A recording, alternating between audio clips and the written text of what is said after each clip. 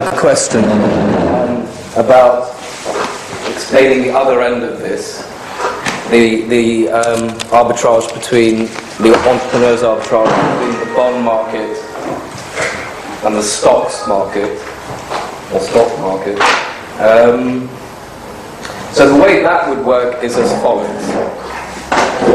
The people that are willing to lend money, say you have okay, this is the interest rate bid, 5. Right bigger. Sorry. 5.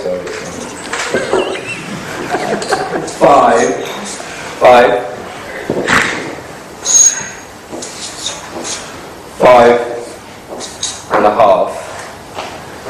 But underneath this chap is a guy at 4.9, 4.8. And above this chap is another one at 6, 6 and a quarter, 6 and a half. So just like I was crossing these people out when you're referencing the floor of the interest rate, so the entrepreneur references the offer for the interest rate, and he sees, right, 5.5 is good, makes my enterprise nice and profitable, whatever, and then eventually crossed out until the marginal entrepreneur is not willing to take that offer, basically, for various reasons. So, as you said in the interim, it could be because the return that he can get on someone else's enterprise is higher than the return that he can get on his enterprise, or bonds of someone else's enterprise. So he refuses to bid up the interest rate further and put the proceeds into capital equipment, as it were. So that's the flip side. So this is the entrepreneur, marginal entrepreneur. And this one is the marginal saver. So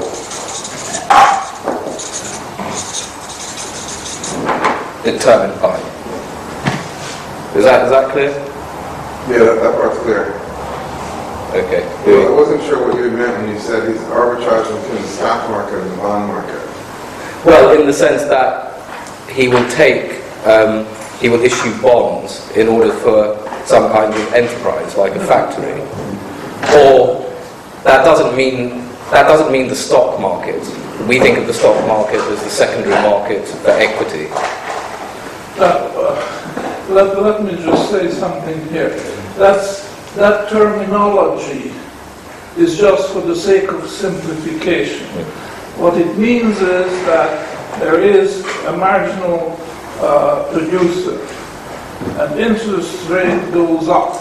The marginal producer at that point wants to retrench. Now, instead of saying that, I just find it simpler to say retrenching means that he stops maintaining equipment, and if he can sell some, he will sell some. He may not be able, but when he has the cash, that he puts into the bond market because the return is higher there. So I express this by saying that he is selling the stock and buying the bond. And when the interest rate turns around, he finds himself in the position that he can now compete. And then he refurbishes his productive equipment and goes back to production and finances his expenses by selling the bond. Now, this is all too complicated to say, so just say he's selling the bond and buying the stock. But actually, you could do that. Yeah. You are in the armchair, and you have a company which you understand what it is doing, and then according to the change of interest rate, you do this kind of arbitrage. But the expression itself is just a simplification for this process. So it's happening. It's not a theory. It's a lot of. They have to, because if the producer doesn't get the bond to replace his income, he's going to lose. This is. I'm very surprised that this is not codified in the literature, because this arbitrage between the stock market and bond market is very real. So, for example, from my perspective as a fund manager, I would love to issue debt at the government rate and buy the equity of Unilever. A, because there's a positive yield spread, but B, because the return that Unilever gets upon its property, plant and equipment is higher than the marginal cost of borrowing. So you can look at it in terms of the stock market, which I have to do. I don't actually borrow money and then set up another Unilever. I just buy the equity on the exchange. Okay? So, any more questions? Philip? But I'll ask your patience to just go backwards a little bit. I was a little confused by the software. Okay. Could you just elaborate on that a little bit more? Yeah. What I meant by this was that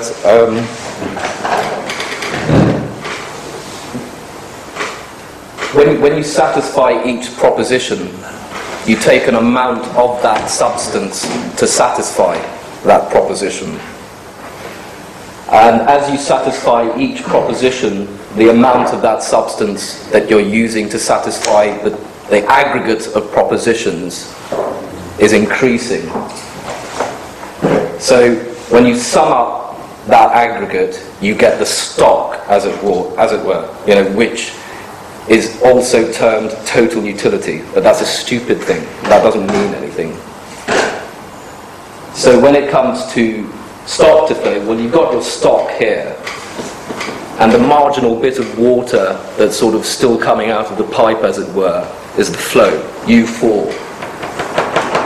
So you add them all up, and then you divide it by U4. So, for example, when you've been put on this planet and you're considering gold, for example. Now, I have no idea what the propositions for gold are, but there seem to be infinitely many of them, and there's still sort of want of more. So when you aggregate all of the stocks up as each proposition of gold, I think the propositions for gold would be something like, I like it, I like it, I like it, I like it, I like it, and it sort of doesn't diminish. Now, as Professor said, the reason why it doesn't diminish is not, the reason why it's gold that has that property is neither here nor there. But the point is, there will be a substance on the planet which will have that property. Just like there's a largest number in a set of numbers, unless they're all equal. So that's what I meant by that. Really. So I can extract from this, if your dribble in the pipe increases, all this stuff kind of gets less important, if you will, and if there's no more water, the number 4 proposition may not even be met. Yeah. So exactly. That's kind of like a relative. That's why when it's such a common substance, if it's infinitely available, it has no real utility or what have you. It's air, you just breathe it. Yeah. So there's no economic value. So it's always within sort of a restricted supply of whatever you're considering, whatever object you're considering. It's restricted. The flow is the annual mining capacity of gold. The primary production of gold, which is about 2,500 tons. So the stocks, that's like for the water example, that wouldn't be your barrels of water, it would be like every use you have for that. Yeah. Yeah. Water would be, because there's so much water around, which in a way is why gold is like water. It's probably not the best example to have done it with, but I don't know, paint maybe. But you don't have many propositions for paint apart from painting. Like bricks. Or bricks, yeah. You know. Just think about a well in the desert. Yeah. It's got an amount, a determined amount of liter per second of water. You cannot add, you can subtract, but it's the maximum you can extract from a well. So in that case it's restricted. Yeah. And the only proposition that will be satisfied is the first one. You don't have enough water to satisfy any other proposition. But saying you did, and then suddenly there was a contraction in the amount of water available, which proposition gets knocked off first? It's the fourth one, not the first one. Okay, so in some perverse way, it's the least important use of water that is determining its value, not the most important use of water. Just like in a chain, it's the weakest link that determines the total strength. It's not the strongest. It's not the strongest part of it. Okay. Any more questions? François? You said that the business cycle comes from a mismatch in time duration. As far as I know, the Austrian law states that the business cycle comes from credit expansion due to fractional reserve banking. Are you saying the same thing, or are you stating credit could expand without causing a contraction at the other end of it. It's only when the credit is taken on the credit is taken on by the counterparty for a duration. Well, if the person that's borrowing it intends to, let's say, finish his enterprise at the end of 6 years, if he takes 1 year money to finance it, but it will only be liquidated at the end of the 6th year, that's what causes the cycle, in the sense that that 1 year money can be withdrawn at any period within that 6 years, and he'll have to liquidate whatever he's built if he can't get someone to refinance the money. Now, it doesn't matter per se the nominal amount he was borrowing. He could be borrowing a gargantuan amount, but if he's got it matched and he's sure that he'll be able to liquidate the liability, and especially because the liability has a maturity which is greater than or equal to that moment when he'll sell whatever he's doing, then it will be fine. There won't be a contraction in economic activity. The contraction in the activity comes when you can't roll it effectively. Really. Just comment on that.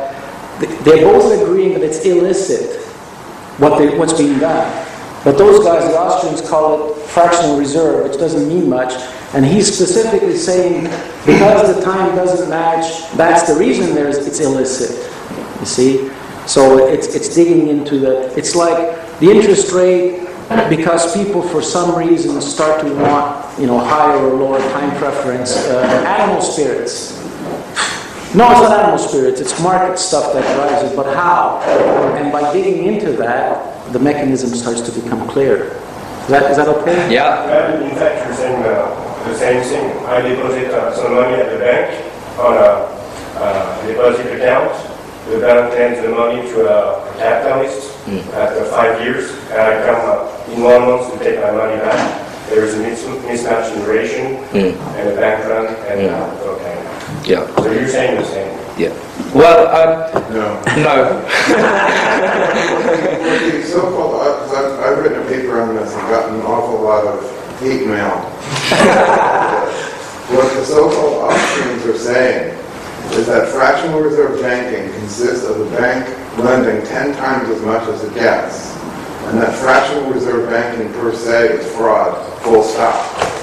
What Sandeep and the professor are saying, and what I said in this paper, is that there's nothing wrong with fractional reserves per se. Fractional reserve banking is when the bank lends less than it takes in, not more, but it lends more than zero, which is what the so-called full reserve with the Austrians would require. There's a problem with information mismatch, not fractional reserves. So there's a very big important difference here.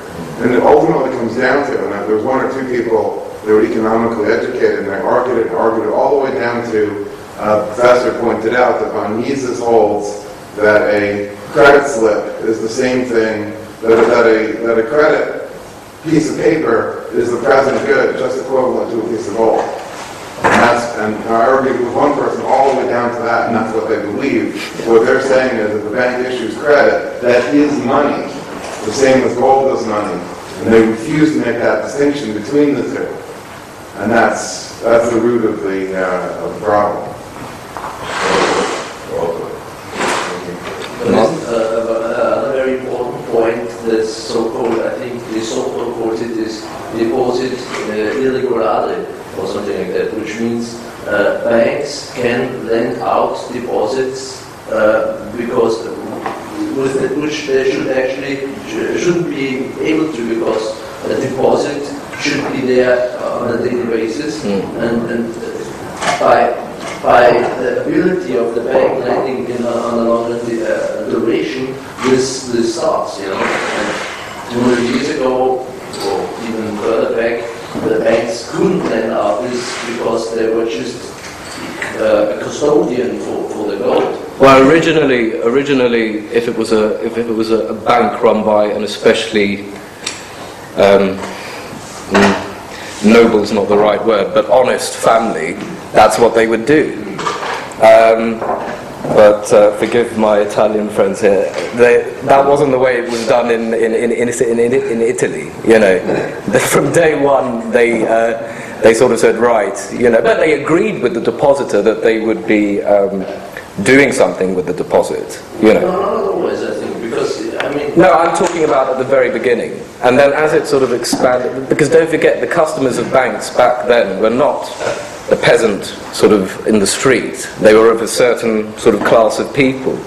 So you can't mess around with them too much. Otherwise, you can mess around with everyone else. But the fact that they are lending out deposits which should actually be there to be it's been done from a very early period. Yeah, so this is a kind of, this author says this is a kind of a juristic problem which actually should be defined. What do you do if you go to the bank and give them a normal well, that's where our own education comes in. Okay? People, the general populace doesn't understand this concept. They think that when you put money in a bank, it's safe. There's no risk at all. And it's there. And it's there, and I earn money. And they don't think, hold on, how can I have access to my money whenever I want, but I still earn money on it? They don't think. So you get the banking system you deserve. Yes. And that's the property rights issue we talked about. The British, there was a jurisprudence in England that decided that when the money is deposited in the bank, it's the bank's money, and you only have a claim against it. And that's where it all started. Because if it wasn't, that's the original sin, if you will, and then it got worse and worse and worse. The maths that I did at the beginning, I just wanted to make the point that there is a big difference between continuous and discrete mathematics. And don't write down the equations I wrote down already. And there are analogies between, if you have an equation in continuous form, you can have the discrete version of that. And it's very easy to get from one to the other. But the dynamics of the two are not necessarily related at all. So that's what I'm trying to say there. You don't need to be a mathematician to appreciate that, I hope. But it's a big error that's made in economics to assume that you can use any form of continuous maths or calculus. You can use it if there are restrictions, I suppose, as to what people can do. But in general, you can't. You know, these are deterministic processes, and no human activity is generally deterministic. Louis? I have a question on the two theories. Yeah. The time preference theory of interest, which I'm very familiar with, having been trained as an actuary, but the productivity theory of interest, and there were competing schools, your note says. Can you elaborate on that? Who was advocating, who was the school, who was behind the school of productivity theory? Who? I don't know. The professor will be able to elaborate who the founder of...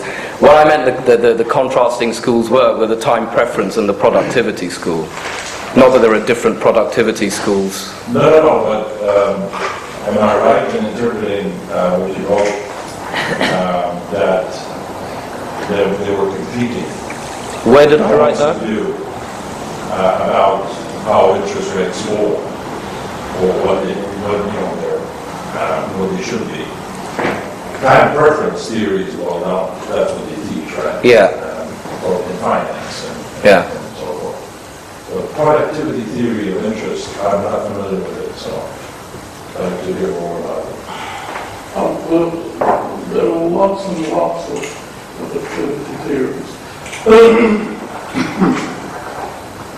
And I would say most of them. But just staying within the Austrian School of Economics, the two big names after Mengers are, of course, Ludwig von Mises and Böhm-Bawerk. Okay. Now, Böhm-Bawerk wrote a huge monograph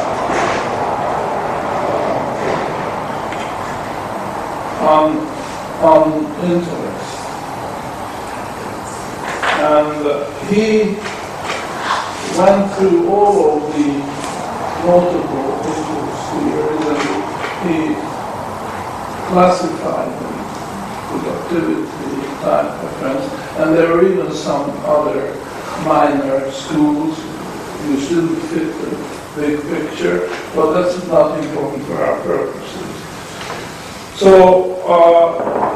the best mind at that time, best brain, was Böhm-Bawerk.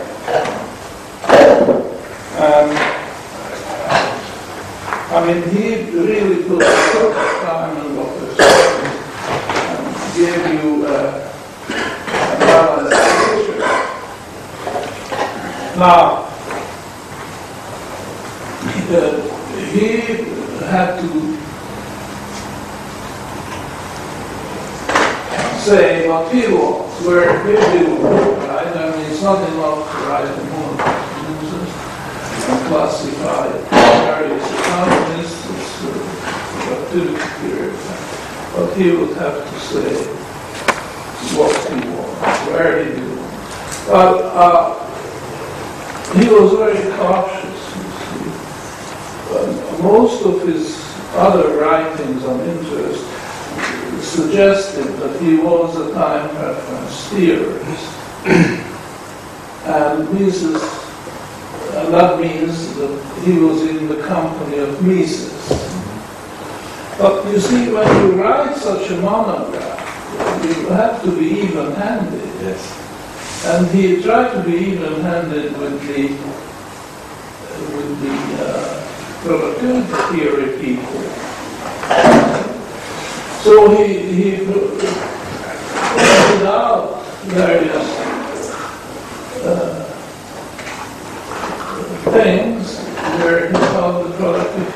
theory cannot be just dismissed like Mises out of hand. It's just garbage. Don't touch it. It's not worth talking about it. Well, that couldn't have been the approach of Böhm-Bawerk, who was writing theory of interest.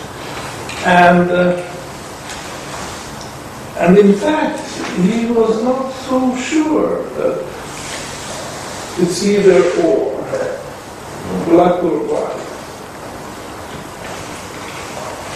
And then they fell out. Ludwig von Mises and Böhm-Bawerk fell out. And Mises was rather rude, if I may say so. He had no patience at all with anybody who could say half a good word, or something like that, for the productivity theory. It was a religion to him, but it's time preference and cannot be anything else. So what I suggest, if you're interested in this question, get a copy of Böhm-Bawerk's Theory of Interest, I think in 2 volumes.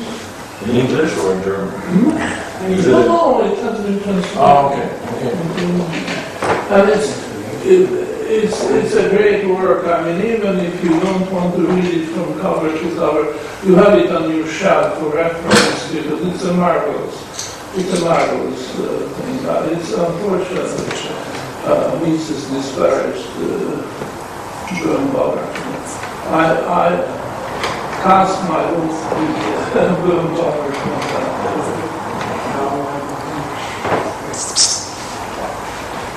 Okay.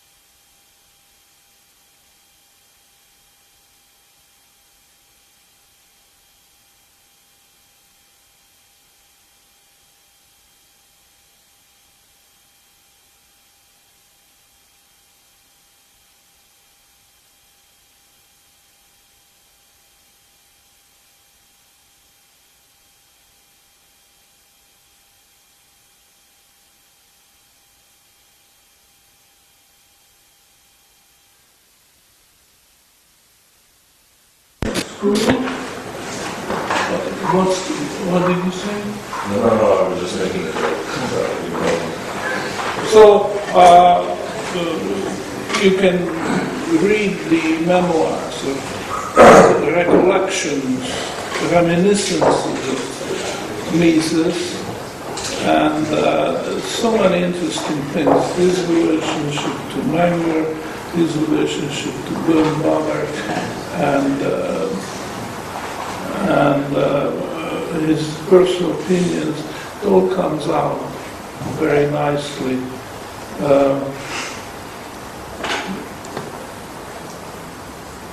Any more questions? Look, I tell you, I cannot understand that these 2 ideas we put together, the Willas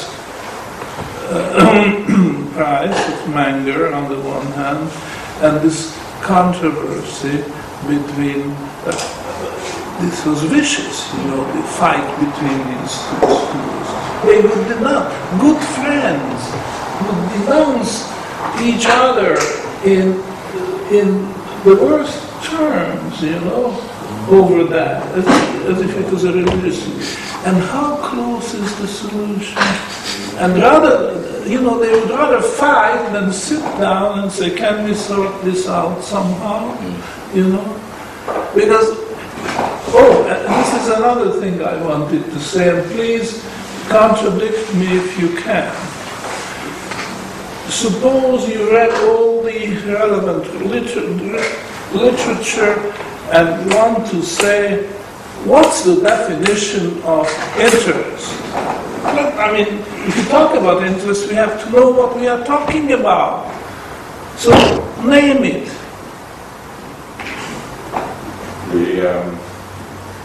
Well, when I was taught, it was based fully on the time preference theory, and therefore interest was defined as the time value of money. Yeah, but Mises goes right out and say that the interest rate is not the result of a market process. It's like just God imposes it on the world. And human beings have nothing to do with it. It's like the weather, you cannot influence it, and so on. Now,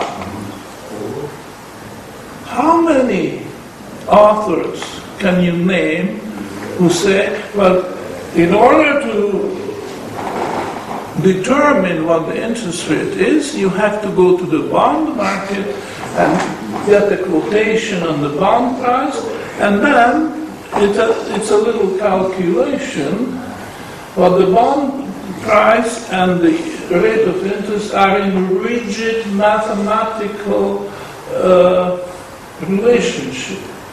And that is what I call the seesaw. Kids sitting on a what? Seesaw. The plank board. And play seesaw. So this is the same, but it's rigid. Interest rate goes up, bond price goes down by a definite amount, and vice versa. You see? How many authors can you name who define the rate of interest in terms of the bond price? I was desperate finding something because I thought it was too much responsibility for me to say that I'm the one and only author who defines the interest in terms of the bond price. And, just say it's innate, like Mises about time. For instance, it's God-given, it's God-imposed, and so on. This is mystification. It's right there. It's a market process. Buying and selling bonds. And when I say that, it's really gold bonds, but no, the rate of interest is a result of the market process, and in particular it's the bond market which determines the rate of interest. Okay? And once you accept this very reasonable definition of interest, it falls into your lap. That this controversy, this fight, just doesn't make sense. Because once it's the bond market, then bid and ask comes in. And once bid and ask is there, you have to analyze what determines the bid price, what determines the ask price, and you discover that the bid price is determined by the productivity of capital or marginal cost, and the ask price by the and I always say marginal time preference. Now Mises never says that. Mises always says time preference period, because he never never points out that there are misers like Scrooge, okay, and there are prodigal sons from the Bible, okay. There are misers who would not, penny pinchers, right? That's another. And obviously the time preference of Scrooge, the penny pincher, is not the same as the time preference of the prodigal son who wants to blow his inheritance, blows it over the shortest period of time, has fun and so on, and then he's penniless, has to go back to his father and ask for his forgiveness. But to say that there is just a God-imposed time preference which is yours, and mine are the same, and Scrooge's is the same, and Prodigal's, that doesn't make sense. It's like with productivity. There are more productive equipment and then less and less and less, and then there is a margin. Below that, they are not productive and they are not going to be used. The same here. The time preference. There are people who have very high time preference. That would be Scrooge. And then, at the other end of the spectrum, you find the prodigal son. You see? And then there is this spectrum, and somewhere in between there is a marginal. There is I call this fellow the marginal bond holder. You see? His time preference is the marginal time preference. So the concept of time preference is not a monolithic concept. It's like with everything else. It's a part of the spectrum. So we have to talk about marginal